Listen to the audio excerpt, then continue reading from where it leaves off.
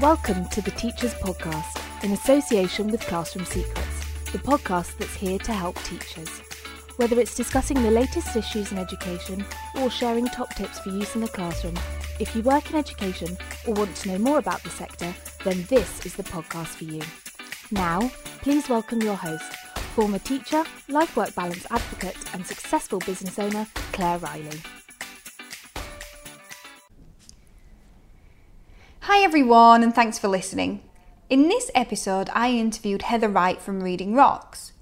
In the interview, Heather talks about starting the year of reading at her school after an unfavourable Ofsted report, and she describes it as wanting to drench the children in reading, and I just thought that was a lovely word. It's passive, but enjoyable, and it does change you. It could really cool you down on a hot day. Anyway, she had a lot of success with that, and from there, the Reading Rocks conference was born. Heather shared lots of advice about reading during her interview, and I asked her a lot of questions from the teaching community too. I really hope that you can take something away to use in your classrooms. Let's get to the interview.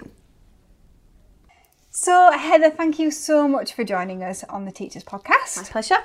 I was really excited when you reached out to us because I'd heard of Reading Rocks, heard such good things about it. I know that you've got a very large following on Twitter. And I thought, yeah, let's get you in and let's give some really good content to the teachers all about reading. No pressure. No pressure at all.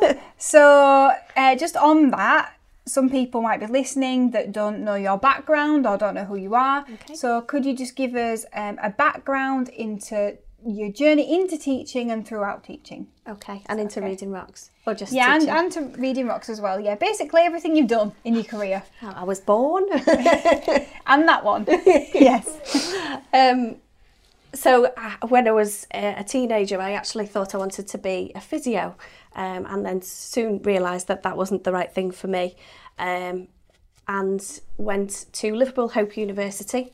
I did a 3-year degree, and then by the end of the second year I was itching to get my own classroom, super eager, and I got my first teaching job at the District C Primary School, which is in St Helens, and I've been there for 15 years. Wow. Do you know what's really interesting? That I find that a lot of the people that I'm interviewing actually have just stayed in one school. In fact, it's most of the teachers have just been in one school, and I'm wondering whether there's something in that, whether being allowed to stay in the same school and understand where you are and be trusted by the head teacher, you know, to do something new. Maybe that's the future. Maybe that's what we should be doing. It's interesting because a lot of people, or some people, will look down their nose at people who haven't moved around school, and I get that moving around school will bring you different experiences, but being committed to one place, you know, can bring value as well.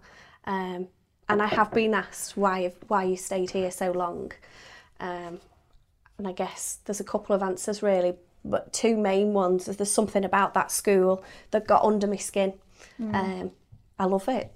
It will always be a part of my heart, and some people, there's a couple of people who've been there a long time and they say if you cut them they're like a stick of rock and the district runs right through them. So you build that kind of relationship with your school. And I guess another reason was that it is a school that has an area of deprivation around it, and that sense of the job's never complete. So the challenge was always there. There's always something to get your teeth stuck into. And then building on that idea of having a head who trusts you and allows you to try out those new projects. This is it, 15 years later. So your journey through teaching then, so you've been at that school. Tell me about Reading Rocks. You know, how did that come about? So I started the school in year 1, and then slowly but surely worked my way up and into Key Stage 2, and then went off. Oh, before that I was ICT, TLR holder, running that, and then had my mat leave. Chose to go back to school as part-time, and then when I went back as I was part-time I was losing my TLR. So it was just classroom focused, three days a week. Got back into teaching, child started to sleep. I was kind of itching to do things, and my head was then recognising that I had a bit of creativity and innovation about me, and gave me some TLR projects. That kind of ran into the time of the school was in an RI Ofsted category, unfortunately, which is not the most pleasant of places to be. And the staff that were there really wanted to, you know, move the school forward, believed it could, and a number of us were into reading research and knew that the impact that reading for pleasure can have can move children forward in their futures. So came up with this idea of the year of reading. I'm just making notes, go on. Unfortunately, my head teacher, Diane Bate, saw the potential in it and let me run with the project. And it was the best year of my teaching career, and I think it will always be. So it was the academic year 2014 to 15, and the kind of main overarching aim of the project was to drench the children in all things reading. That's a nice word, isn't it, drench? Just literally throw it all at them in all kinds of ways, and just hope that somewhere along the children would find their bit of reading that they could attach onto, and build this culture across school. So we did all kinds of things. The first thing we started with was the big bedtime read, which nicely is established now, and it happens every year at the school. Bearing in mind that parental engagement was a little bit low. School always runs around 50%, 40 to 50% of pupil premium. So our parental engagement wasn't that great. But we put this idea out, and we said we're going to do this big bedtime read. Come back in your pyjamas, bring a mug. Local supermarket donated hot chocolate and marshmallows. Thought 30 people will come, or what have you. And someone in the office said, do you think we better do a bit of a slip and find out how many people are coming? Okay. And then the replies were coming back, and it was like, I think we need some more hot chocolate. Yes. And then after school they came in their troves. They came in their troves, and we had about 400 people on the school field with big teddy bears, even some parents in their pyjamas, which was a sight. It was. Reading around the campfire, and just reading. Did they all read separate stories, or did somebody sort of read a big story? Or there were so we have a campfire area, so we read stories around there that people can join in, and then just lots of books outside and some children. But there was just loads of picnic blankets and chairs, and people were just casually reading. There was no pressure to conform and do anything. So that kind of hit the ground running really, and then the year of reading just had loads just. Were there any other events that were like really memorable, shall we say, that you did? Well, I really, really wanted a school dog. Okay, yeah. Well, we have an office dog, so I can see the draw of it. We've met the office dog. He's lovely. They really, really wanted a school dog, and thought children reading to the dog, that would be lovely. And I know you can use Pets for Therapy it is, and you can apply for that, and they'll bring a dog to school. But it wasn't happening in our area, and we couldn't have a dog. So I was kind of thinking, well, what could we do? And we had a local rabbit rescue centre. And I thought, well, let's bring the bunnies in. I have to tell you, I'm allergic to rabbits. But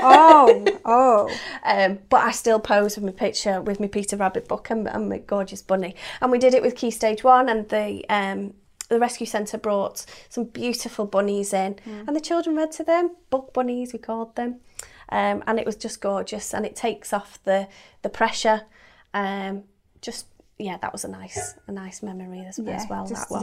different thing. But yeah, all kinds of crazy things and lovely stuff went on. So after the year of reading, throughout the year, I was using social media to kind of shout out about what we were doing, but also to interact with authors, illustrators, and things like that. So I'd previously in the ICT kind of world been in charge of building the school social media platform. So that was there, and we were shouting about, and people were interested. So we'd gained a lot of interest for our Year of Reading project, which was lovely. And then there was a conversation on Twitter, as they do kind of appear. And there was a wonderful conference. I couldn't tell you who was planning it, which company, it's a while ago. And it sounded amazing. Michael Mulpergo was there, blah, blah, blah. But it had a price tag of about £350 for a ticket. Bearing in mind it was London, so it would have cost to get down there, train, stay over. It was just out of people's reach, and people were not grumbling, but just kind of talking and saying, well, do you know what, we need a little bit of that up north. And my friend Les McFarlane, who was a teaching assistant at our school at the time, she now has her own bookshop, which is lovely, so she's still sharing the book love. She was reading champion at our school. She said, oh, Heather could do that, and then Twitter was all over it, and suddenly it snowballed into... And you ended up in the centre of having to do it and conference at our school, and I learnt lots of lessons, shall we say, about acquiring sponsorship, event management and everything, but it's a fabulous journey, met lots of wonderful people. So we held the first conference at the district. 150 people sell out, squeezed them all in, amazing atmosphere. The staff were just absolutely buzzing, that pride of sharing what they were doing and also in your of their school. Well, having come from that position of being an RI, to go off and then to be a place where people were asking questions and wondering, how we'd done and what how have can you. we do that in our school? So a really lovely journey to go on. So I thought it'd just be a bit of a one-off, and then people were asking for it, so went for it again 2017, and then people were still asking for it, which is wonderful, because it's great to know that out there's a community of teachers who believe in reading for pleasure, and want to share and support and talk to each other. So those two were run through school, and then following that, Reading Rocks is now a separate business on its own, which runs lots more up and down the country. Okay, fantastic. So it's so nice to talk to somebody again who was being allowed to do things in the classroom, and then it's just taken them on to bigger and better things, So Lee Parkinson said the same thing, Simon Hunt said the same thing, and although they have their days in school, still, they've grown something out of their love of teaching, and I just think that's really nice, especially if you've really specialised in an area and you can help people. That's really good.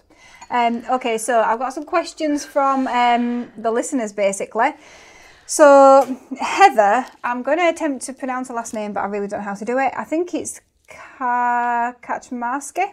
But I probably got it wrong. She can tell me. Another Heather. Yeah, another Heather. She says, I've tried lots to engage boys into reading. And even though I've got 16 years of experience, what advice would you give for boy readers age 5 who can't yet see the purpose of why they need to read, or why they need to, sustain their engagement on top of the obvious? Okay.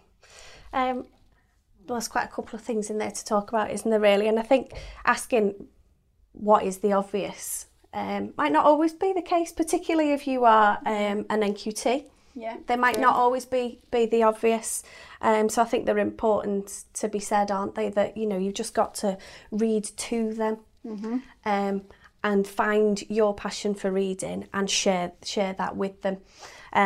If they're 5, young children are brilliant at having an interest, aren't they? And something that they really care about. And it's trying to link into that, really.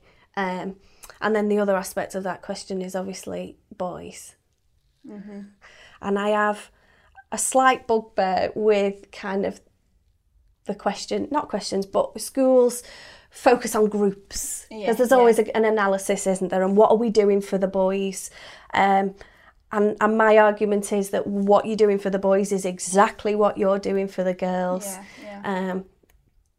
Don't treat them as two separate groups. I think if we polarise them and we make those books for the boys and those books for the girls, we're doing them a disservice.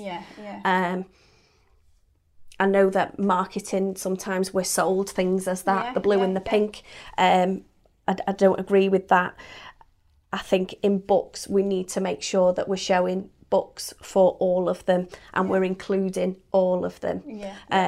So the obvious to me would be to do the same for all of them. I think it's and engage interesting their interest. that you say that as well, that, you know, the teacher has to find their love of reading, because Alison Phillipson was on the podcast a few weeks ago now, and she was talking about writing, and she was saying, are teachers, you know, is the teacher themselves a writer? They need to find their love of writing. They need to be more confident at writing. I guess it's the same thing. And that's why primary teaching's so hard, because you need to find a love of science. Jack of all trades, Jill of all trades. Yeah, you just need to be everything, don't you? Yeah. And that's what's difficult. Yeah. And I think you have to relate back to your own experience of reading. And you might not have had the best. You might not be a reader yourself.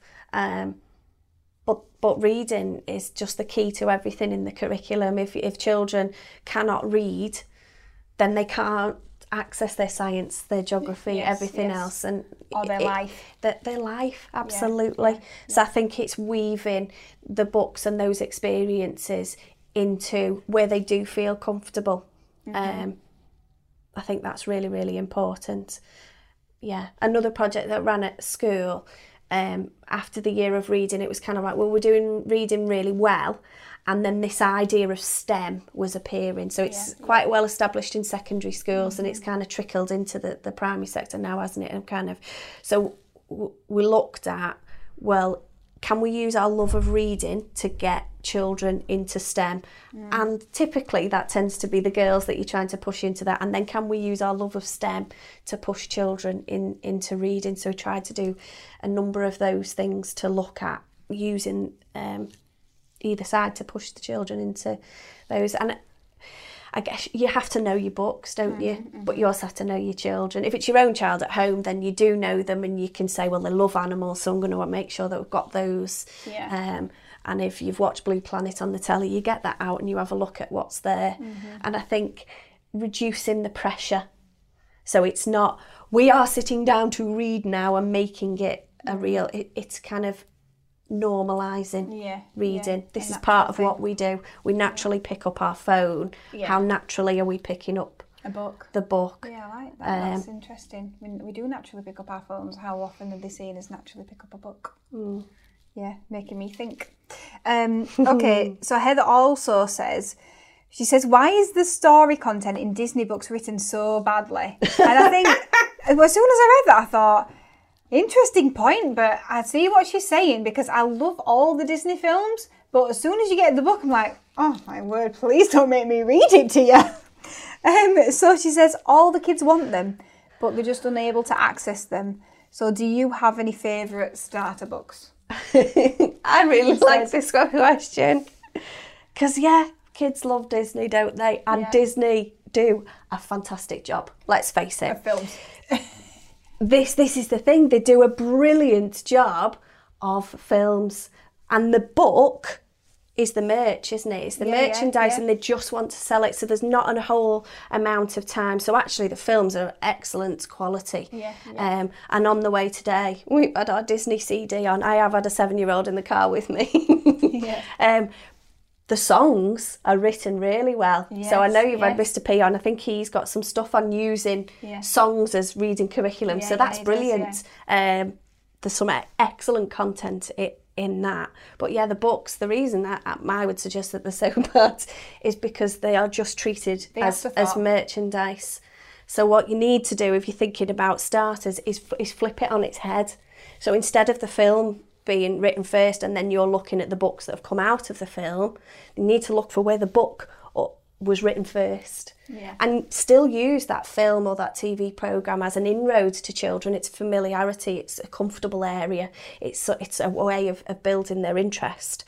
But think about it, Harry Potter's obvious, isn't it? But younger children, previous question about age 5, there are several, like our previous children's laureate has got Lauren Child's Charlie and Lola.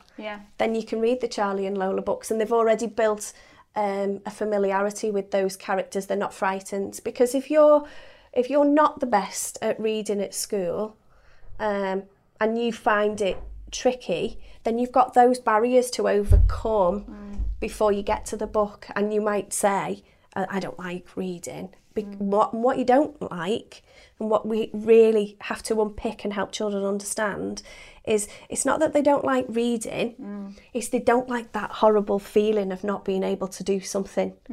And I completely get that, because I don't like running. Because I don't like the feeling it gives me when I can't do it.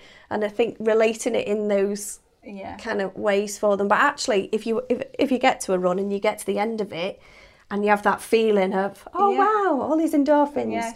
Then for 10 minutes you think, I might want to do this again tomorrow. Exactly. At the end of it. So what you've got to do for the children is get them so they experience that endorphin, that they experience that lovely bit of reading. And if you can use a book, and there's Claude books, they're brilliant.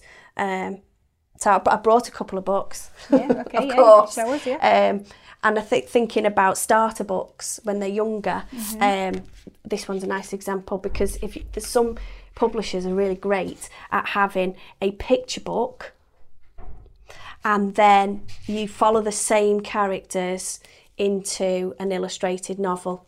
And that's a lovely, lovely way to help children build their confidence. To transition as well, And I don't think I've brought any Claude books with me, but Claude by Alex T. Smith, they do that. There are your picture book that leads into your illustrated novel.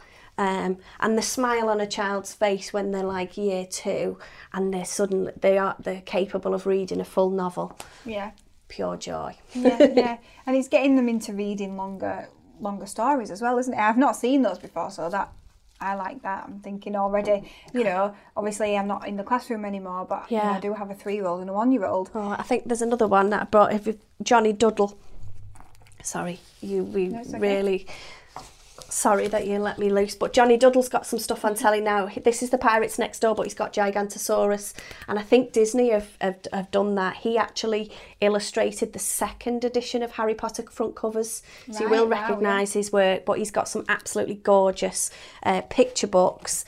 And then, as in a pile somewhere, he's also got, sorry for moving around, some illustrated novels as well. So it's a lovely way, if you key stage 1, building that confidence, they kind of feel like, I know these characters, I can read them, and then suddenly they're up in their interest. So you've still got your pictures in, but you've got a longer book to read as well. Thank you. So Lindsay Burke, who actually works for us, she says, can a love of reading be taught? I'm an avid reader, but my children aren't. Although they do love books and read to themselves, they don't read longer books unless I read to them. So how does she get them to read longer books? Oh, can I go back to the first bit of the question? Can it be taught? Yes. I think the answer is no. I don't think you can teach a love of reading, but I absolutely believe that you can nurture a love of reading by modelling it, living it, breathing it, and persevering with it. Learning is not linear, is it? No. We'd love it to be. But it's not. So I think that if you're reading with them and sticking with it, and it will click at different times with different children, won't it? When they can access longer books. But it's finding something that they're willing to persevere with. Go back to the running analogy. If you persevere with something like that, it's because you want to lose weight or you want to be fit. There's something in it for you. Yes. And it's finding that for the children, isn't it? So they need to find a story that maybe they really relate to or they're interested in. Yeah. Or something. I remember as a teenager, I wasn't massively into reading, but some of the books I did get into were ones where they had written, it was a TV series, and then they wrote different stories, and I read them because I liked the TV series and I knew the characters. I don't know how well they were written, but that wasn't the point. The point was that I knew the characters, and to me, I was watching TV in my head. Well, that's what it is, isn't it? Yeah. Cressida Cowell, who's the new children's laureate, says that reading is the film inside your head, and that's why it's better than telly. Because you can imagine anything that CGI can't do. And it's your version in your head. It's only you. There's a special relationship between you and the author. Your version of that book is different to somebody else's version of that book. There's a real connection which builds empathy and emotional intelligence and all those lovely other things as well. So true. Right, I've got loads more questions for you, but I'm just going to do one more on the live and then we can have a short break. So Kath, who also works for us, she says, do you think that reading corners are valuable, and do they actually promote reading? Because Kath, she does work for us, but she also has a class as well. So she says, I used to spend ages creating beautiful reading areas, but I always felt disappointed because the children rarely got to use them due to time constraints, attainment levels, greater challenge and everything. So are they valuable, and do they promote reading? I don't think it's a black and white answer. I think, yes, they can be valuable, and yes, they can promote reading, and it depends how you use them. So it can be a controversial question, because some people completely say, don't bother with that, it's a waste of time. And then other people say, well, no, actually, the children in my class have responded.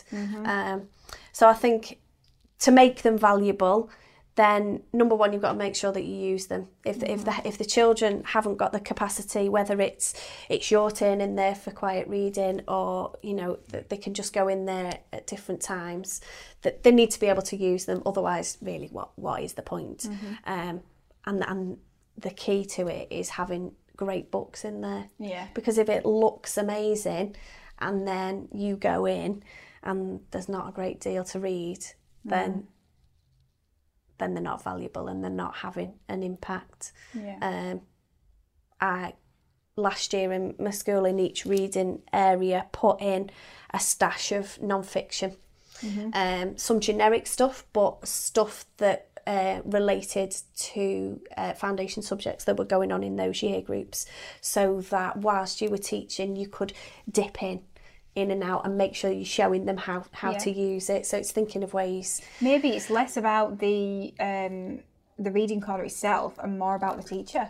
The opportunities that the teacher's giving the children, how they are valuing it themselves. Absolutely. How much they're actually thinking about the fact it's there. Yeah.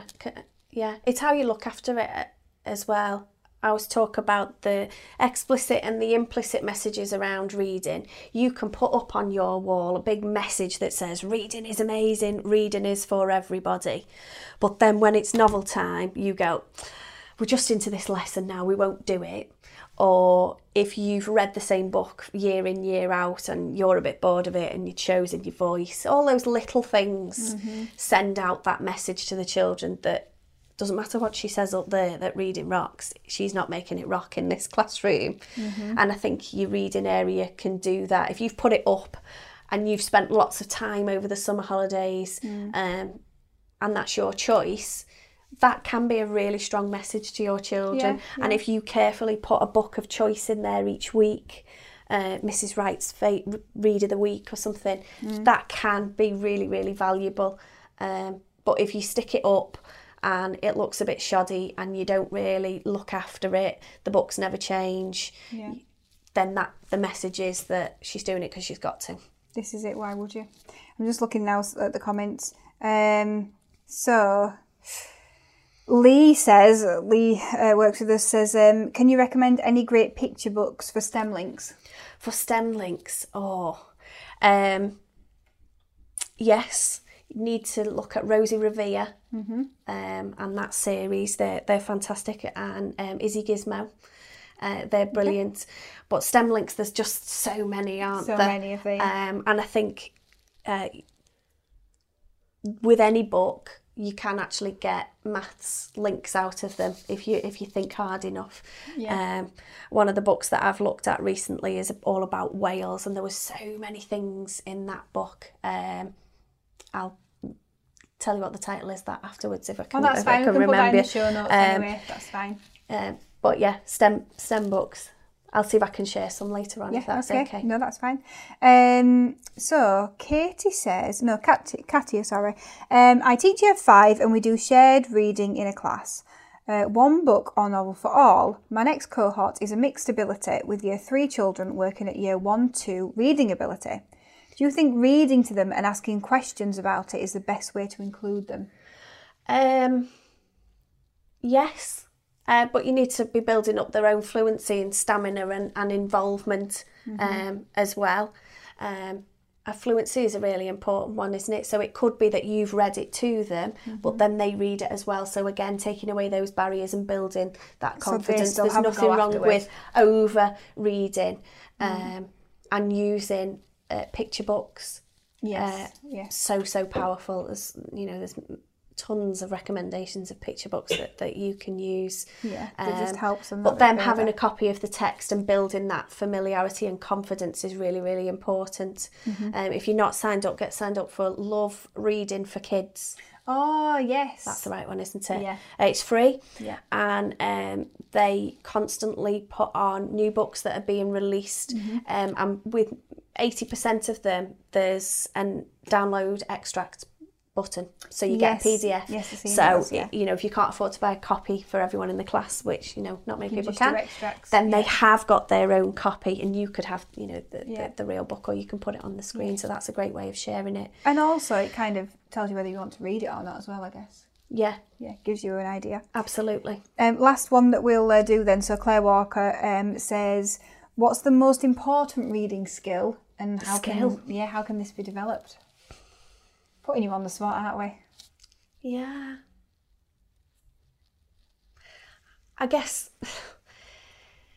the skill of decoding, it's a bit of a thing, isn't it, that you don't want to bash on about phonics, but you do need solid decoding skills to enable you to get into that rich fruit of comprehension, really. So make sure that you put your biggest and your best in lower down school, and make sure that they can decode as quickly as possible by whatever scheme and means you use. But for me, running alongside that has to be that enjoyment and that engagement with text. So this is how you do it, guys, but this is why. Yes. So you've got the drive at the same time. To do it, And I think it's just about giving them the skills, isn't it, to actually be able to love it if they really wanted to. Because, absolutely. If you can't do it, then you're just not going to love it ever, are you? Yeah, and when that gap widens, it gets harder and harder, and the fear factor of engaging with books, it gets there.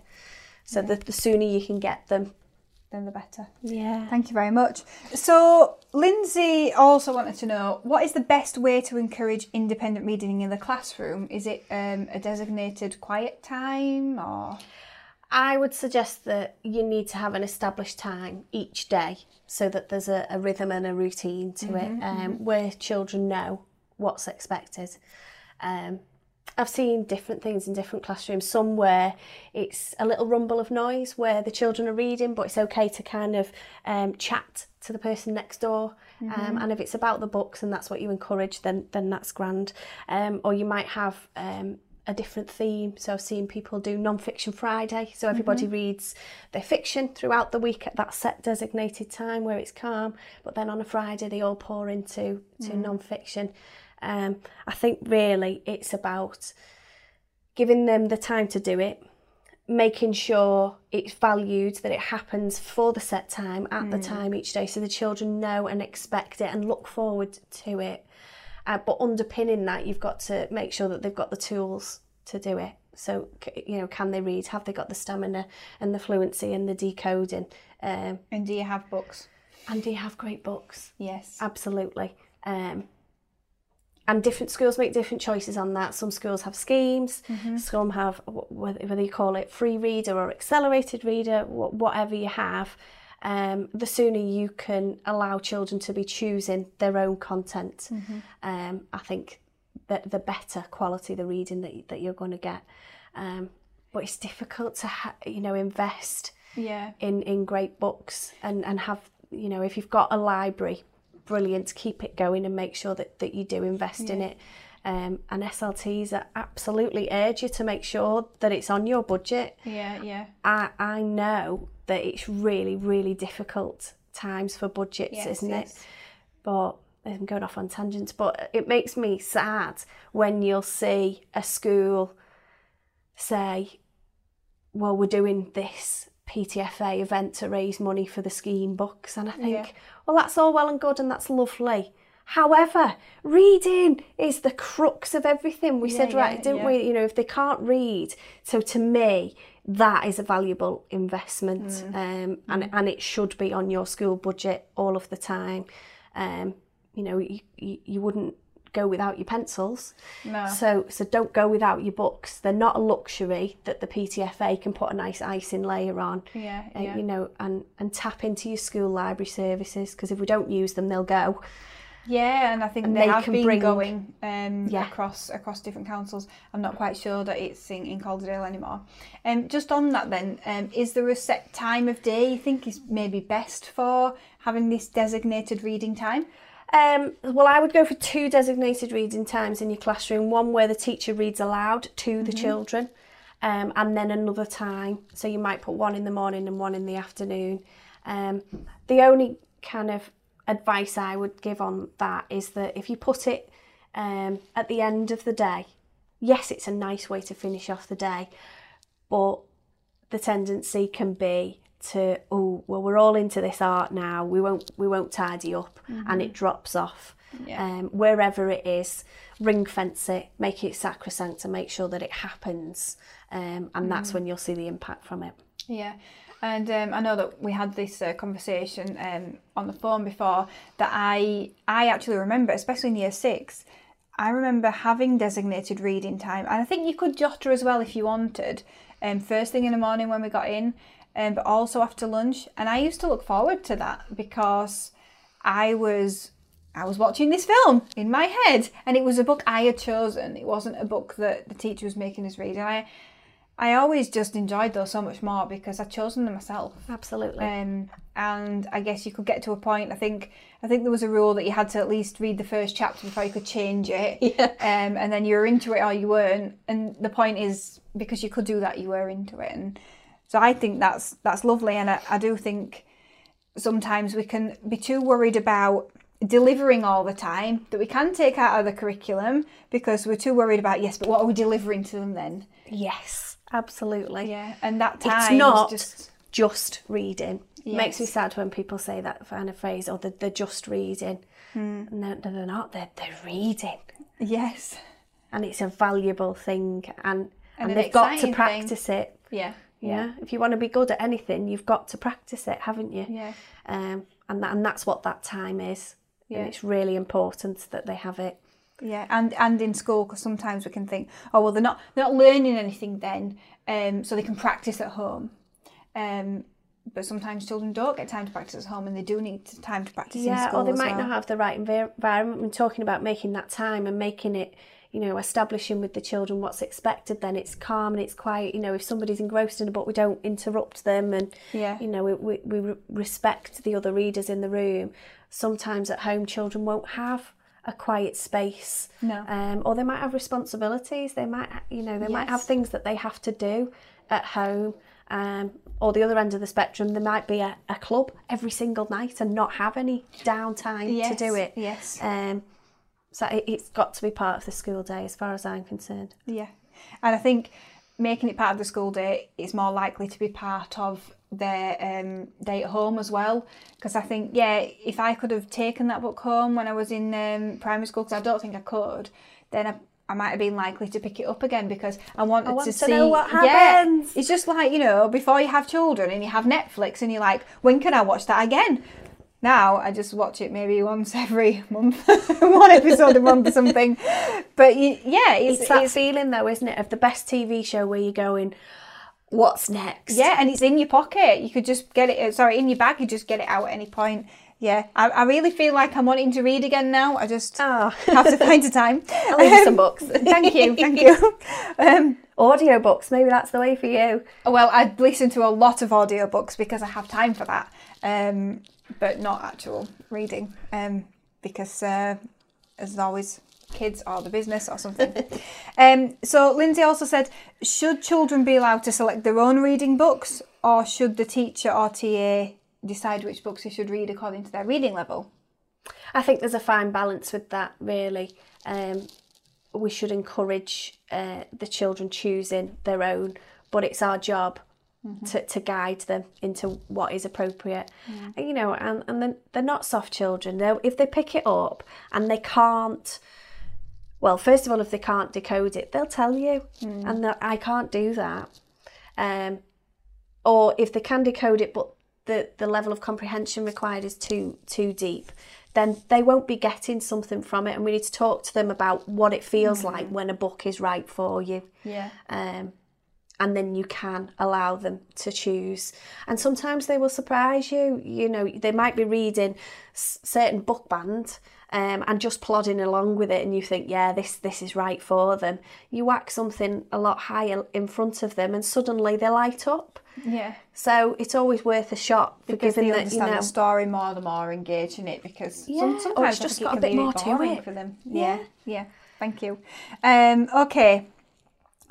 So Kath Smith says, whole class versus group guided reading, and why? I'm laughing at this question. Fight with yourself. Because every now and then it comes round on Twitter and Facebook, I'm sure, and I thought, I wonder if I'll get away with this question coming up or not.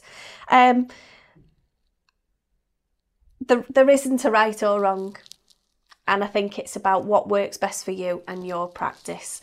My personal preference, leave in Key Stage 2, is whole class teaching, and I think you can effectively challenge the children by sharing a great text with the whole class, and you can get round all of the different groups. And I didn't like guided carousel in the sense of, what are they doing? And I found it so confusing and bitty, and kind of loses flow, and I'm going to say it the right way around, life-work balance was affected for me doing guided, because you're planning 6 lessons when you could just be planning 1 amazing lesson and picking up and feeding back. Reading to me is a special thing all on its own, but it's just teaching. When we're teaching reading, what we kind of given it this special thing because of the literacy strategies, you know, and kind of. But what it's about good pedagogy, isn't it? It's about what does good teaching look like, and you bring that to your reading lesson. And I think it's remembering that and trusting yourself, and you know, SLT and head teachers trusting the teacher in that as well. Massively. Because, you know, one of the reasons why I developed the first kind of carousel guided reading pack that we have on the Classroom Secrets website was because I hated carousel guided reading, and I did a lot of supply, and I had to go around, and it was like, oh yes, you're with this group today. I thought, oh my word, I can't manage this in my own classroom. I certainly can't do it in somebody else's.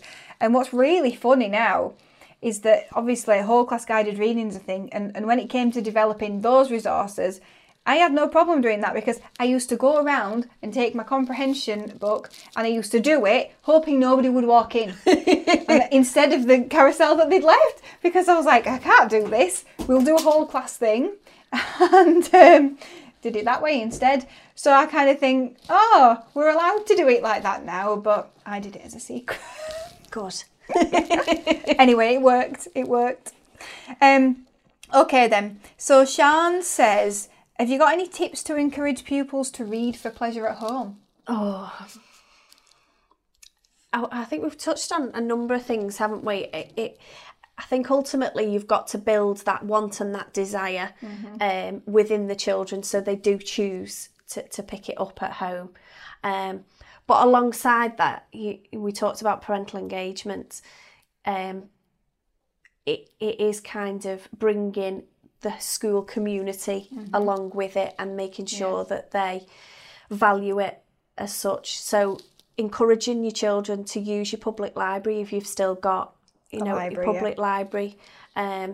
So building links with your school and your community with your library is a really good way of getting the parents on board, and it's a difficult one, but getting them to see the why as well. So I guess it's the same approach of kind of making the parents understand, and your school community the best.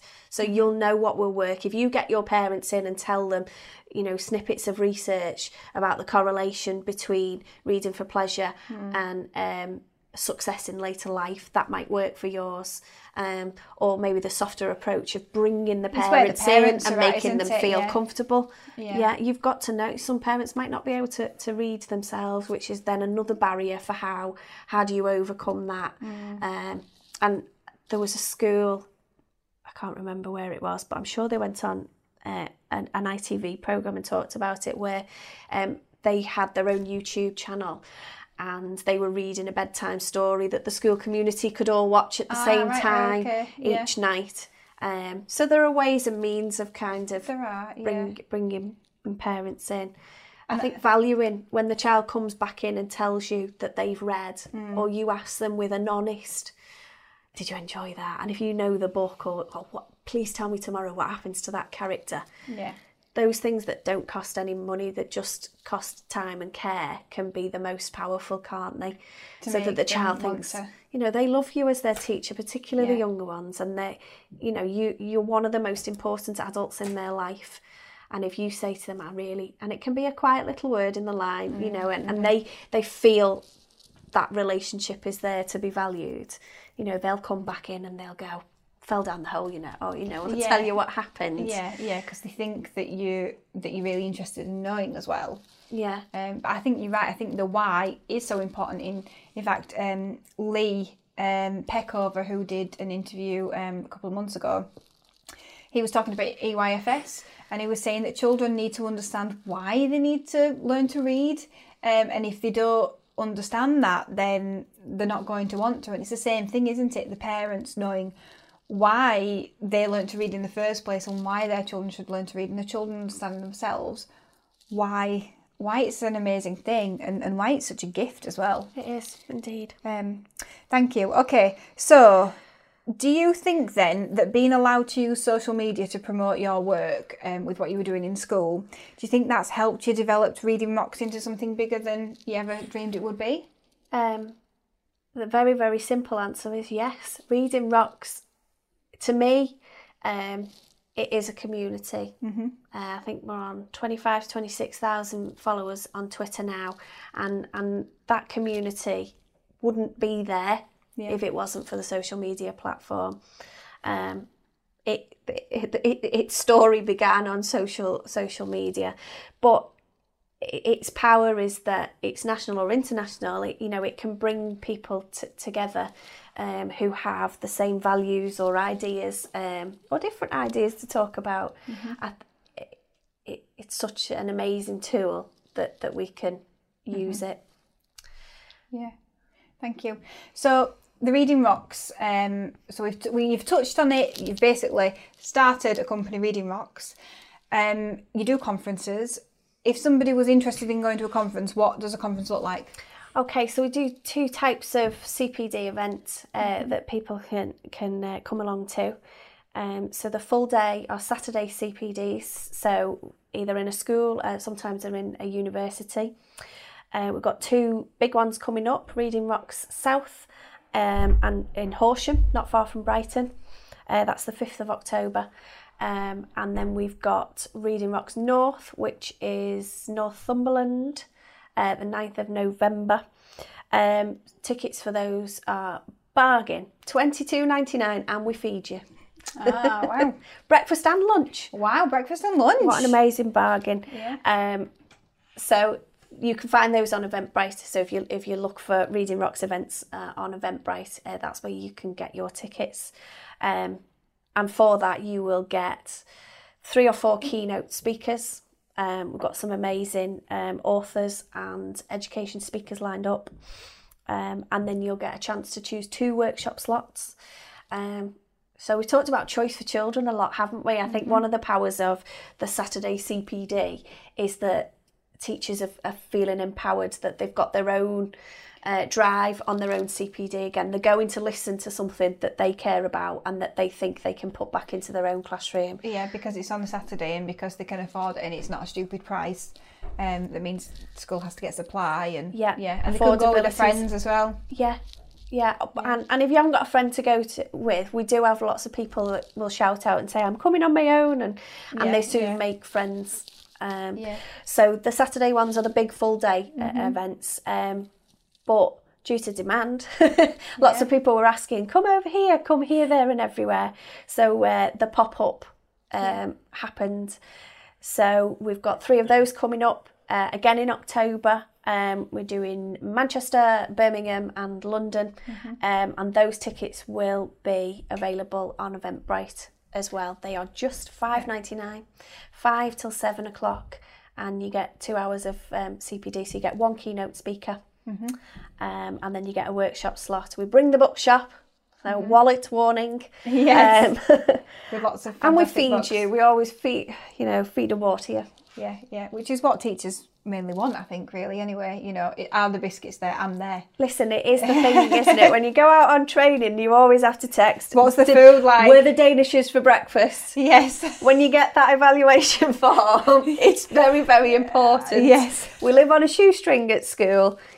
A biscuit goes a long way. Yes, I agree. I feel completely lost about where to go next now. Yeah, where are the biscuits, by the way? So we'll make sure that obviously the links to your Eventbrite events are in the show notes if anybody wants to go. So what are your top 5 books to get children engaged in reading? I'm going to do a really bad answer to this and say there aren't top 5 books. There are so many amazing children's books. I'm going to tell you my favourite read aloud if that's an acceptable answer. I absolutely love Odd Dog Out. Have you read Odd Dog Out? No. The Sausage Dog, amazing. It's by Rob Biddulph. He's an author illustrator, and it's about a dog that doesn't fit in, and then he learns that being different is a good thing, and we should all rock to our own beat. And I absolutely love the message. I love reading it out loud, and if you come to a Reading Rocks conference, I always read aloud to everybody. And I've read that a couple of times. We should have done that. We should have got you reading something. And I would argue that I read it better than Tom Hardy, who read it as a CBeebies bedtime story. Oh, did he? But do check him out reading it, because it's quite a nice watch. Oh dear. Right, okay, so you know what you've got to do now then. Right, I'm going to ask you some quick fire questions now, so snappy answers. Who was your favourite teacher and why? Oh, see, I'm rubbish at picking just one out, and I remember loads of great teachers, but all the primary ones are kind of like special memories about. But one standout was Miss Paget, and I think it was year 2, it was definitely infants. And she was just this crazy kind of hippie teacher, and I just remember doing loads of art with her, and that was brilliant. I'm sure she taught me loads of other stuff as well. But the art is what you remembered. Yeah, and I remember the head teacher, Mr. Lund, and he was very present, and he knew all of the children by name, and he was there all of the time and engaging with them, and that's what I remember of him. I'm sure the staff at the time had different memories of him, but I remember him being our head teacher and being there for us. So that was... Yeah, that's good. Hopefully they're listening right now. Listening to your shout out. What do you wish you'd known when you first started out in teaching? I wish somebody, and I think you learn the lesson, but then you still don't live it all of the time, that your list will never be completed. And it is absolutely okay to drop one of those spinning plates. It's the same when you run a business. The list never ends. It never ends, and that's okay. And I Yeah. think when you first start, that you really feel like, but I must get all this done, and I can't drop that, and you have to prioritise, and your health and your well-being, your sleep is a priority as well. Yes, otherwise you're not going to be a very good teacher. What are the 3 biggest changes that you've seen during your time in education? Paperwork. I think that if I think back to when I started, we still planned, we still marked, but we didn't feel bogged down by paperwork and bureaucracy, I would say. Pressure from Ofsted, I think that's increased. And hearing people say that they're doing stuff for Ofsted, which is not the right way, the right way around. So that's a sad thing. And maybe a biggest change is that teachers are communicating more via social media as a positive thing. Yeah, I think sometimes when we talk about change, we always focus on the negative. Don't we? Yeah. It was good in the good old days. In the good old days with our rose-tinted glasses. Yes. I'm sure there were bad things then. But yeah, I think that's a change for the positive, that the community has come together, because you can be insular in your classroom, in your primary school, in your own little tight community. Yeah. Actually, we're building bridges, which is nice. That is good. Where do you think education needs to go in the next 10 years? What a question. It is a really hard question. I've had discussions with people where you think, it can't go on like this any longer. It can't. It's got to implode at some point and start again. And then it gets worse. And then it just doesn't seem to be imploding. I would like to see some kind of revolution in the next 10 years where teachers are valued, or the profession is valued more, and the art and the craft of teaching and nurturing our children is valued, so that teachers have more time to do the important things, not the paper filling in things, but the really carefully crafting the curriculum and trusting practitioners who know what they're doing. I would like to see the fear go. Absolutely. Trusting that teachers want to do the best for the children, that they will do the best for the children as well. Who was your inspiration within education? Who is my inspiration within education? There are a couple of people who have been inspiring in terms of reading, and I'm going to mention two guys who were involved in the very first Reading Rocks, who are fantastic, and you must follow them on Twitter. So one of them is James Clements, who is a fabulous guy, but he did a project looking at what made schools great about reading, and he wrote a document which you can download on the Oxford University Press site for free, called Building an Outstanding Reading School. And it's just brilliant. Talks common sense, and it's based on proper research. He's been out there and found this out. And he was quite inspiration at the beginning of Reading Rocks in focusing, this can be done. And he came and spoke at the first event. And the other chap was Matt Tobin. And he works at Oxford Brookes University, and he is a legend and master of children's literature. And if I knew as much about it as him, I think I know about as much as him. So, I find people who are passionate as well as knowledgeable about their subject and inspiration. Good, thank you. And last question then. What did you want to be when you grew up? Well, I said before, didn't I? I thought I wanted to be a physio at one point.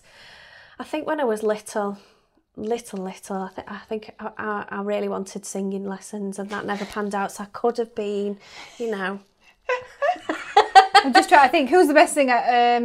I don't know, Leona Lewis did quite well, didn't she? So maybe her. It was not to be, unfortunately, but I'm still rocking something, so that's okay. Well, this is it, What's that singing group called? Something rock choir. There you go. Maybe that's where it came You could have a reading rock. No. Well, thank you so much for joining me on the podcast. I think we've got through a lot of really good content there. Really content rich, which just makes me really happy as well. Because I want people to go away and be able to implement some of the things in the classroom. So, hopefully you're going to have a sellout tomorrow, the day after the podcast goes live. Amazing. Of your Reading Rocks conferences, and they can get you in as well, can't they? To absolutely. If you go to have a look at reading in your school, the website is wherereadingrocks.com, and you can contact on there. Brilliant. Thank you very much. Thank you. Thank you. Thank you so much for listening. I'm really happy that I was able to interview Heather, and I know we'll be staying in touch in the future. We'd both love to hear your stories of your school investing in more books and that making a big difference in reading with your children. You'll find everything Heather talked about in the show notes. If this is the first time you're listening to the Teachers Podcast, check out our other episodes for some more great listens. We are continually securing some more fantastic guests for you. And if you want to request that someone is on the podcast, then you can let us know in the Facebook group called the Teachers Podcast Community. This episode is now live on YouTube as well, so don't forget to subscribe to our channel. And did you love this podcast episode? Please leave us a review on Apple Podcasts, and we'll see you next week. Thank you for listening. The Teachers Podcast is in association with Classroom Secrets, a provider of high quality and affordable teaching resources that children love and teachers trust. To find out more, visit classroomsecrets.co.uk.